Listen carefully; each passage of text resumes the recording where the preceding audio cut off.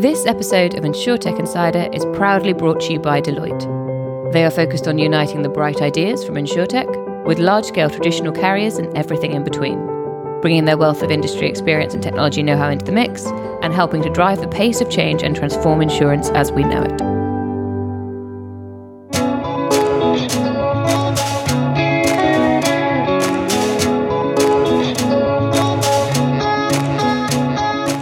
Welcome to insurtech Insider, coming to you live from the 11FS offices in Devonshire Square.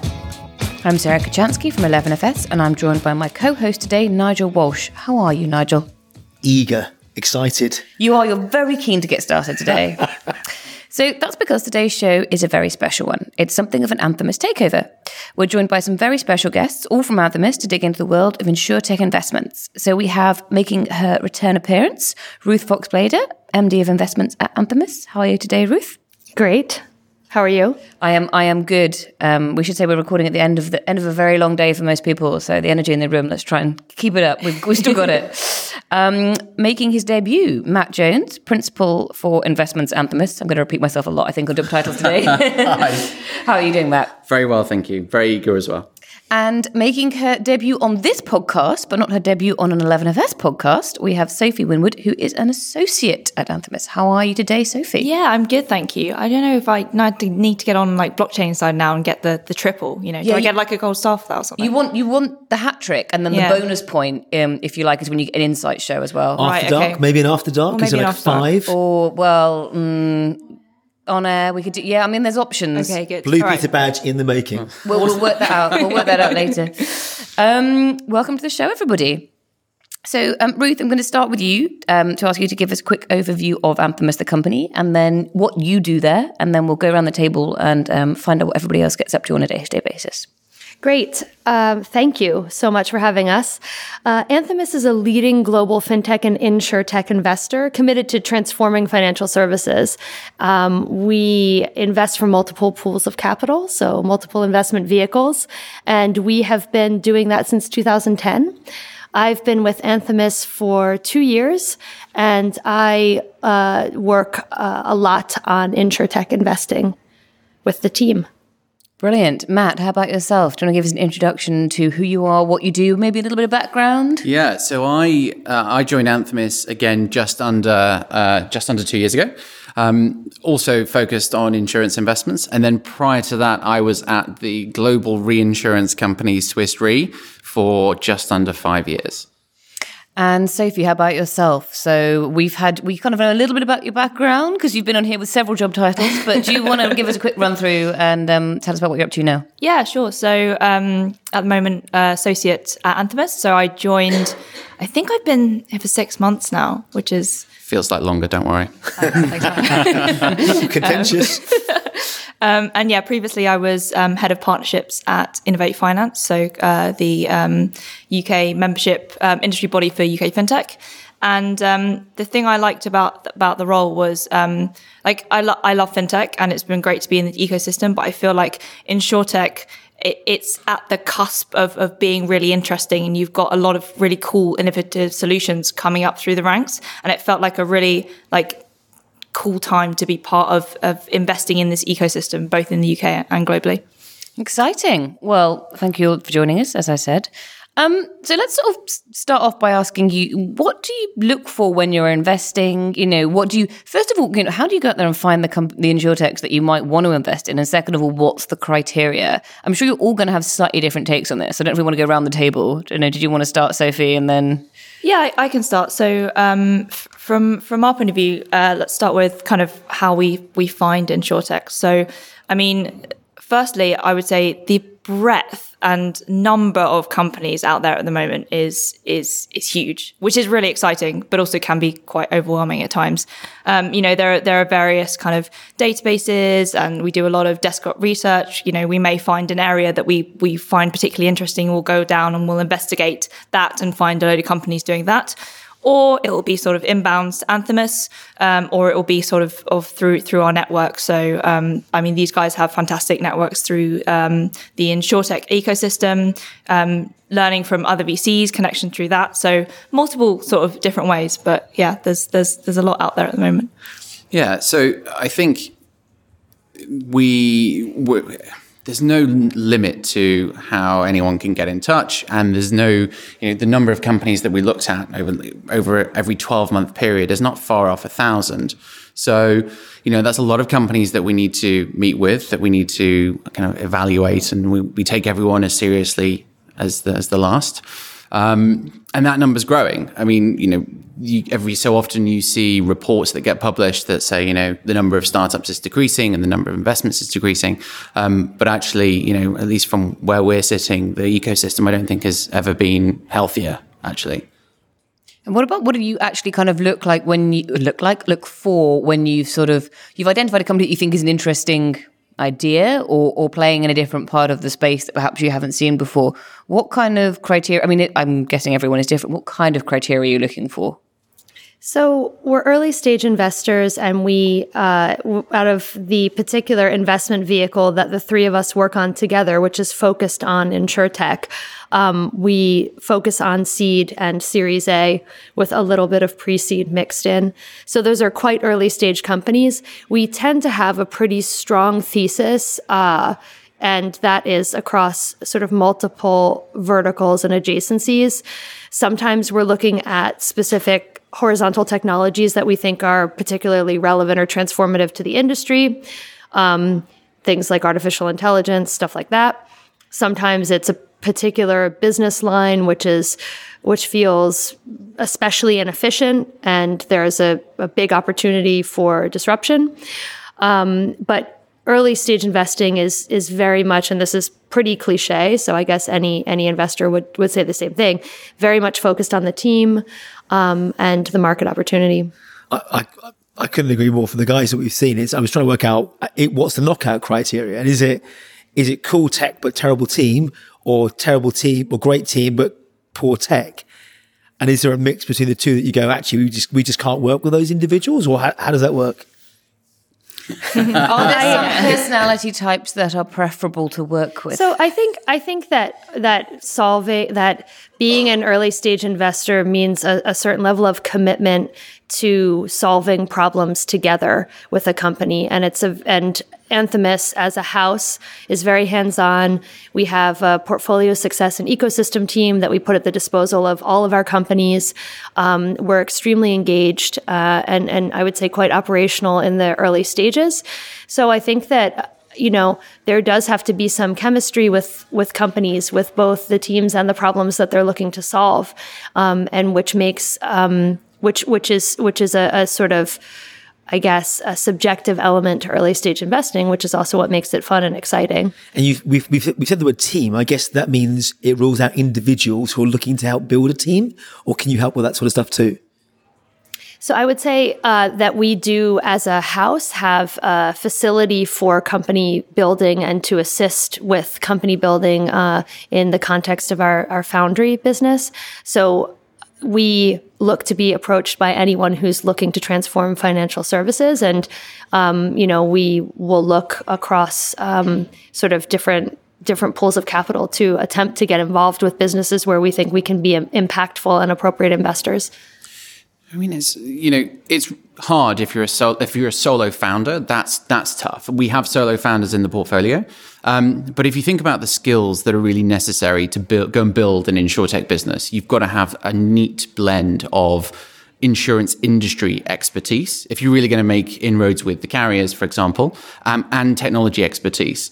How many people do we know around this table that have got both of those skills in abundance? Generally speaking, you've always got to have someone else around the table that can help you with that stuff. And is that a good indicator of success? Because I've seen great technologies, but they're speaking a completely different language to carriers that just don't understand, the sequence of events inside an insurance organization. For sure. But then to make things worse, there are a load of insurance companies out there that don't know the sequence in their own companies, right? So that's also a challenge that these guys have to deal with. I found that being on the other side of the table and then coming to the investor side, you very quickly have a sense of who really understands what it takes to either engage with an insurance company for capacity or to sell to an insurance company. And some of it can be learned, through sitting down with someone more experienced and going through how you do it. And some of it is learned at the coalface and having gone through that experience of either being on the buyer side and going through procurement, or having sold into insurance companies before. But insurance companies are special animals. They really are. It's kind of interesting to hear you say that, actually, because I've heard a different perspective from I suppose, somebody who might be considered one of your competitors, but they say that they look for either somebody who has a really good understanding of insurance and where the insurance sort of value chain is broken or where it can be improved, or somebody who's got a very good technology idea but doesn't know how to implement it. And they say that they struggle either I think to find people who have both sets of expertise, as you just mentioned, or that it doesn't work when they get somebody who thinks they know both ends of the stick. And for me, that's just interesting to hear different perspectives about, what you go out there and what you're looking for. I think it's the same perspective. I mean, I think what we're saying is the same thing, is that, the deep tech expertise is essential. Having some knowledge and understanding about the industry is essential. I think, unfortunately, / fortunately, there are no rules with most complicated things in life. So, we can kind of, statistically speaking, the studies show that multiple founders outperform a single founder. Yep. That's a bit meaningless when you're meeting companies on an individual basis and assessing them on an individual basis. Mm. So, Nigel, do you want to ask that question you asked earlier, which about these guys? Which is your favorite startup? No, well, that one, but also I was going to say, we've just said that everybody's being very balanced here, but what do you fight most about?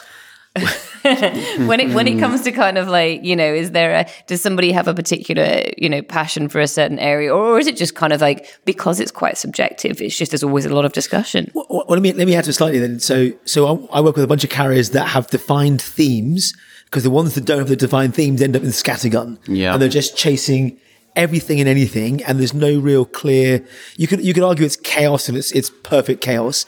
The ones that seem to do better are the ones that go, we're focused on AI in underwriting, or we're fixing core systems. Yep. So do you see that as well, or? So I have a great example of this. So last week we had, there was a collaboration opportunity that a startup came to us about. And I shared it with the kind of point person for innovation at a well-known insurance company. And within a couple of hours, that person came back to me and said, this is not in scope. This is not in the focus areas that we've defined as being important for this year.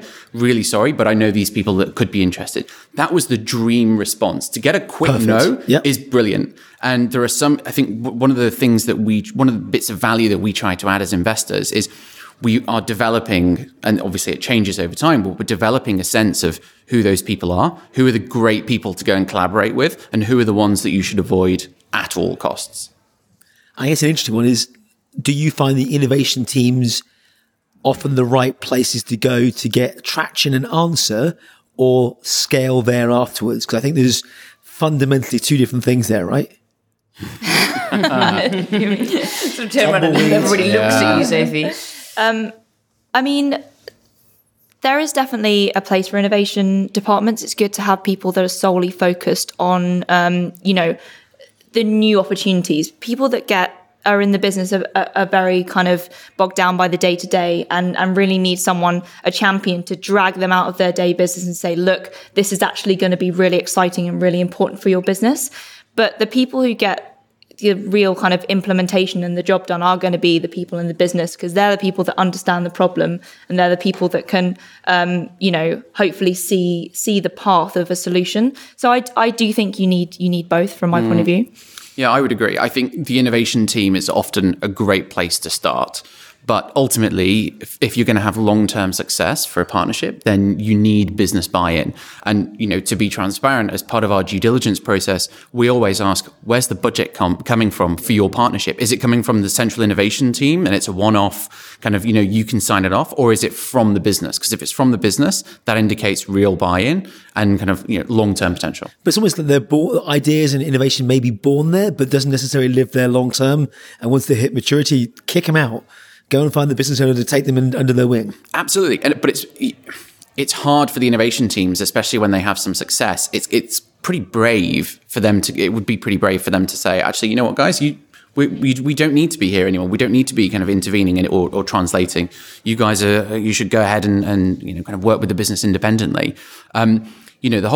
This current wave of insurtech began 5 years ago, and I think only now are our insurance companies and also the other service providers getting to the point where they kind of feel they're mature enough to be able to let go of opportunities and also feel brave enough to say no to stuff when it's not in scope. So my question there would be, do you think, and this is sort of leveled at, I think, fintech as well as insurtech, do you think you're seeing kind of a maturation of the ecosystem? Sort of people are dropping out now because the bigger guys are either feeling better prepared to make those investments and know who their partners should be. And at the same time, the industry is becoming sort of too crowded for everybody to play in the same space.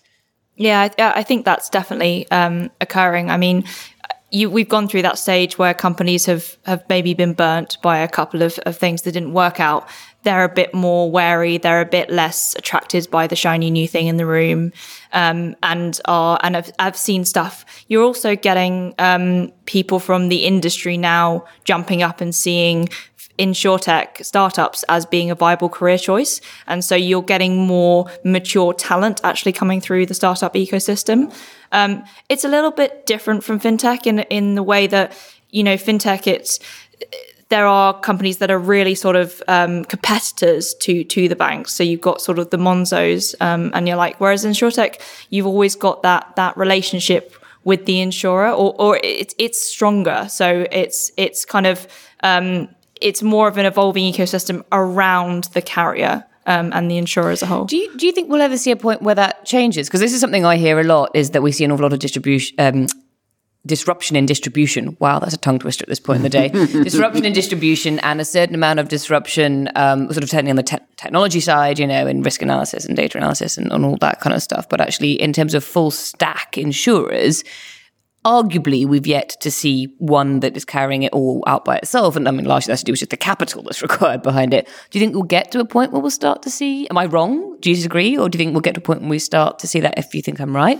So there are full stack insurance disruptors and quite successful ones at the moment. Although to your point, it is capital intensive and it's difficult for investors to position themselves sometimes in that capital trajectory conversation. Who would you be an example of that? Just if as one. Interesting, because I've had many people on this podcast who say Lemonade are not a full stack disruptor because we are so behind them. So I'm not disagreeing with you. I just find it fascinating to hear these different perspectives.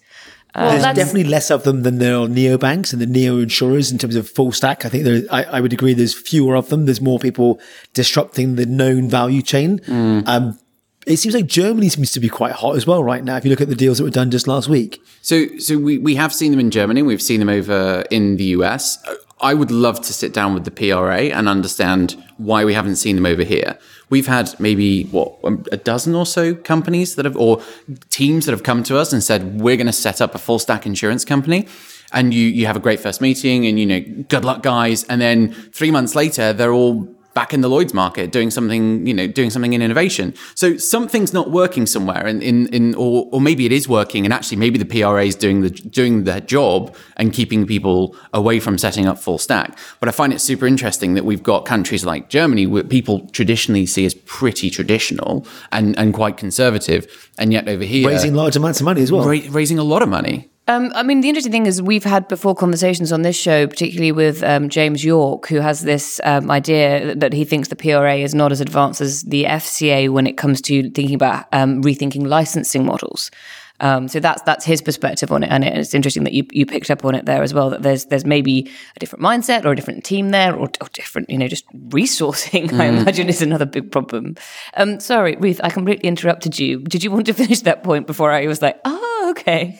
No, I mean, I guess that one of the most exciting things about doing what we do is being wrong, and it happens a lot, and it is very humbling, and it also sort of, I think, goes to the fact about technology, which is that the most exciting things are not the things that exist already.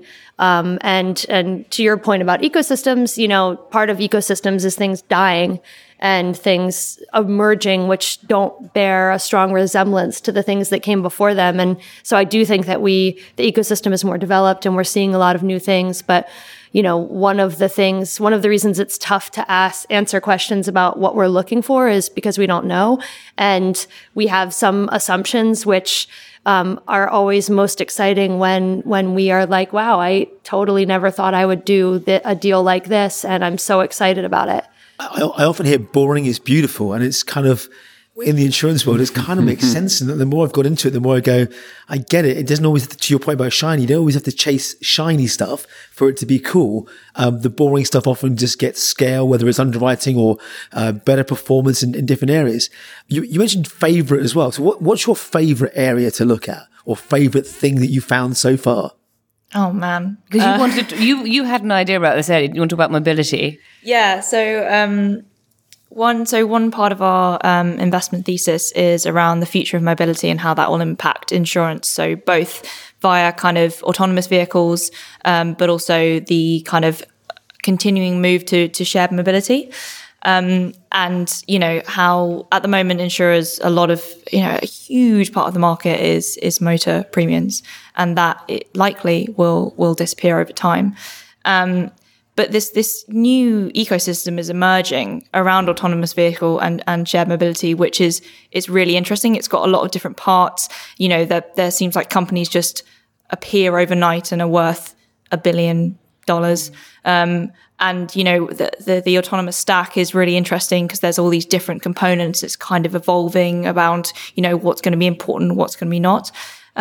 So there's a lot of cool stuff there, and it's so much more relevant to insurance than I think people think straight away. I think there's also, people sort of forget that mobility isn't just self-driving cars. Mm-hmm. There's sort of huge implications for transport, for logistics, for even if you're looking at things like, bicycles and scooter riders and electric scooters, which are sort of technically illegal in the UK, but they've got huge insurance premiums in the US. And I think it's just the scope.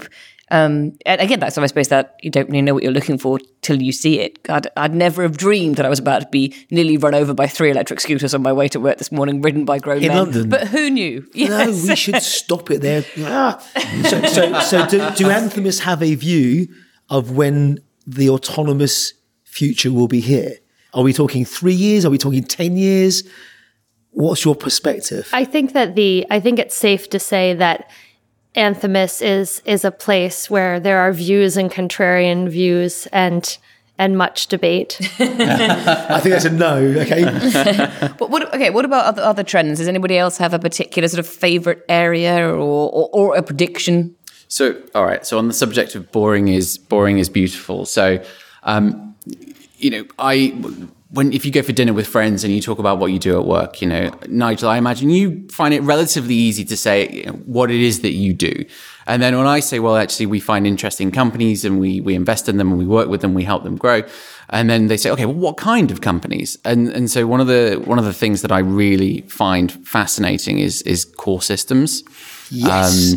Which, and if I try to explain this to one of my friends, they think I'm one of the most boring people in the world, which I wouldn't necessarily argue with. But, insurance core systems, if you look at, for example, so many insurance companies, whether listed or privately held, private equity owned or whatever, many of them are running on core systems that are, almost as old as me.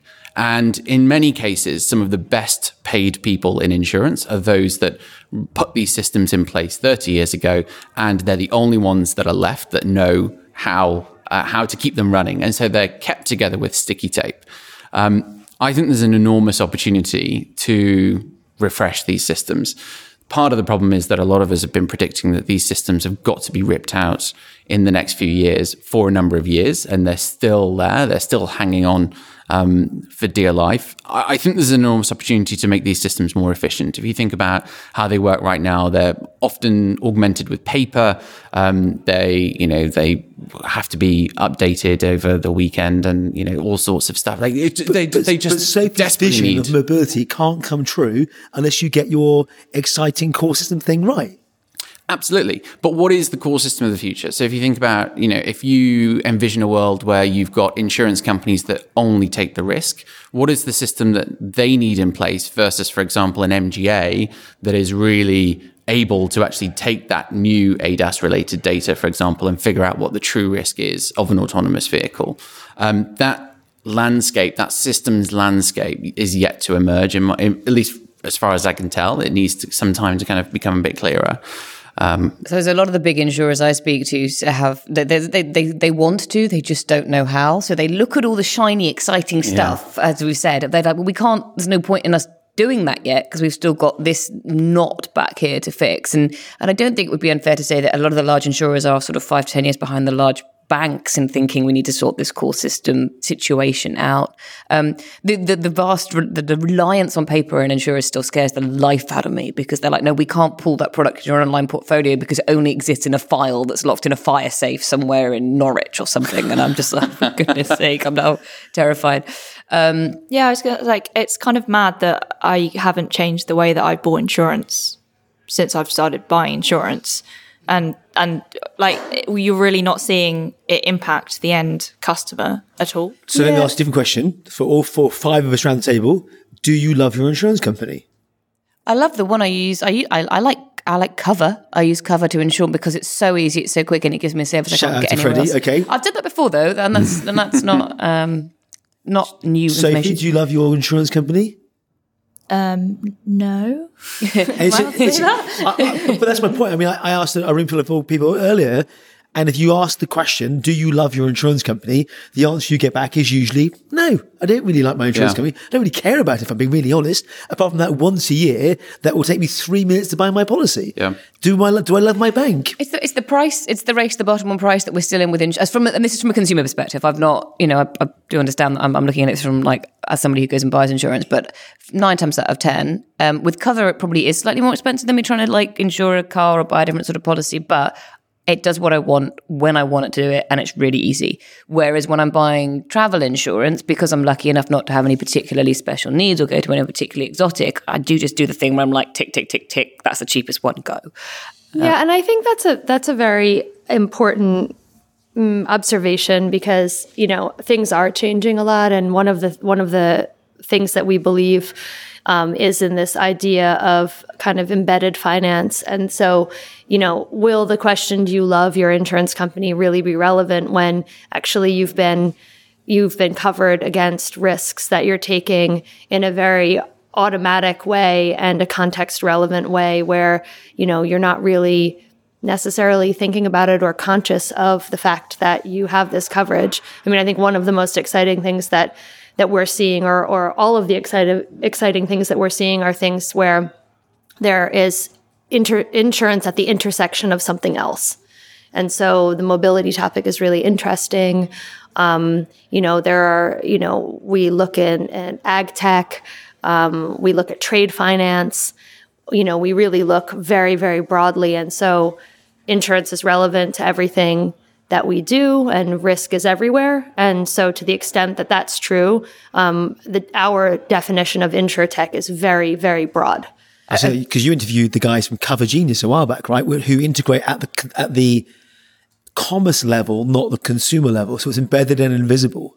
Yeah, and I've also spoken to people who provide the new mobility subscription services. So it's more common in the States, I think, than they are here, but very much a case of you pay a monthly subscription for your car, and that includes the insurance, the MOT, the valet service, the whatever else it is you might need. And I guess that kind of brings us on a little bit to business models. So how much do we think of, what's exciting in insurtech is tech, and how much of what we think is exciting in insurtech is new insurance business models?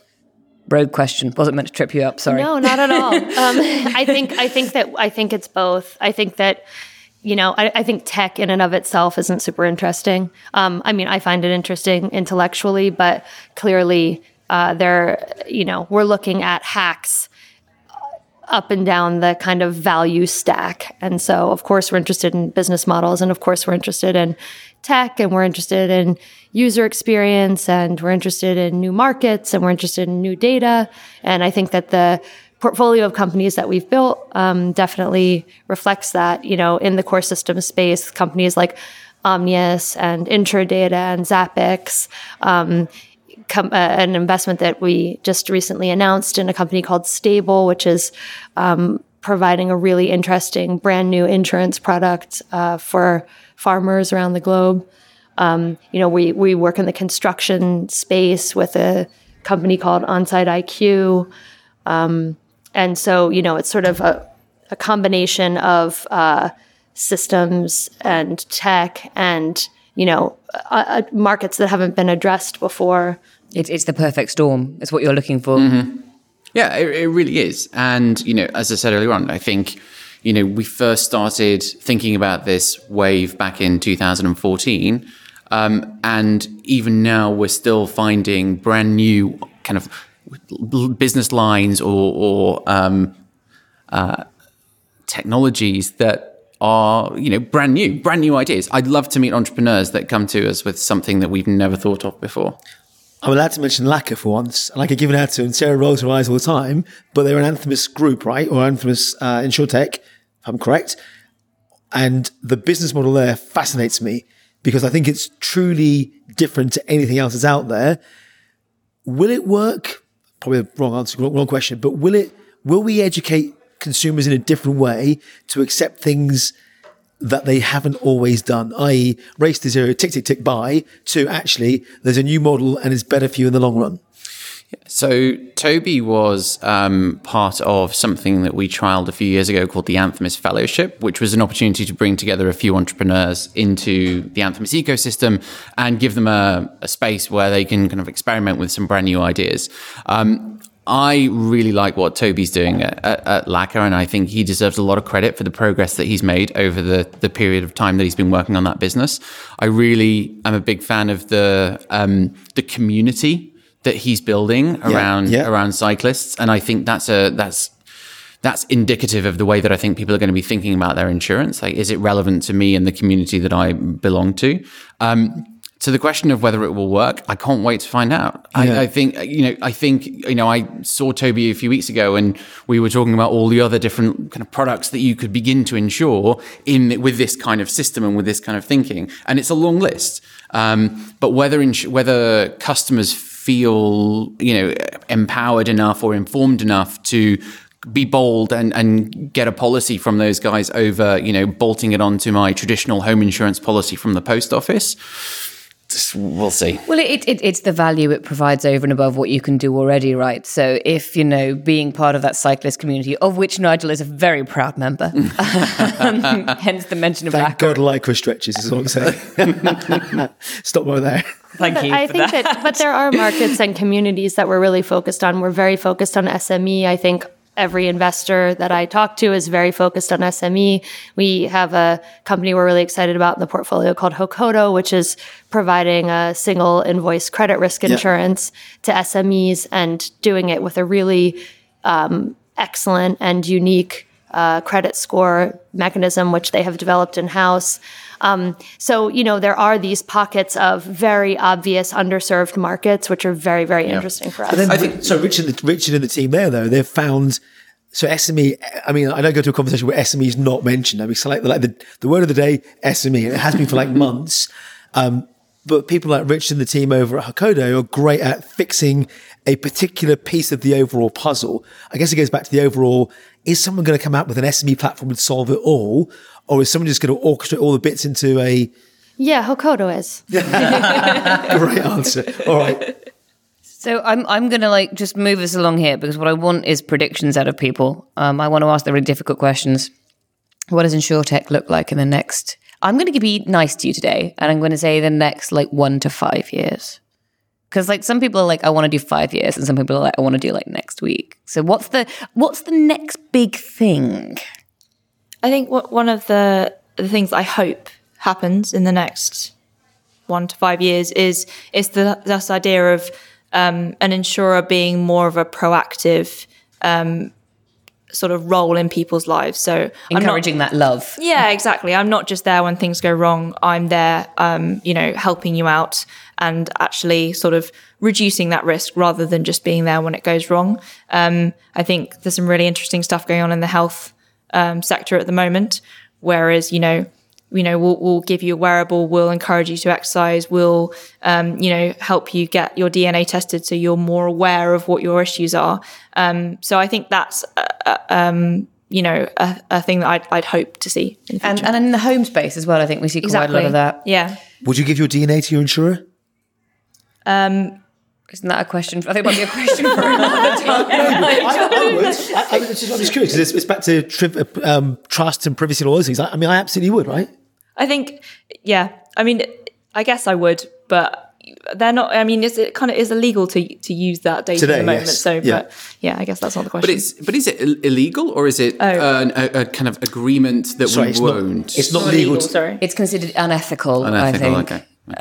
But okay, so maybe the future is that perceptions around ethics and changes and that affects risk underwriting, risk appetites. Yeah.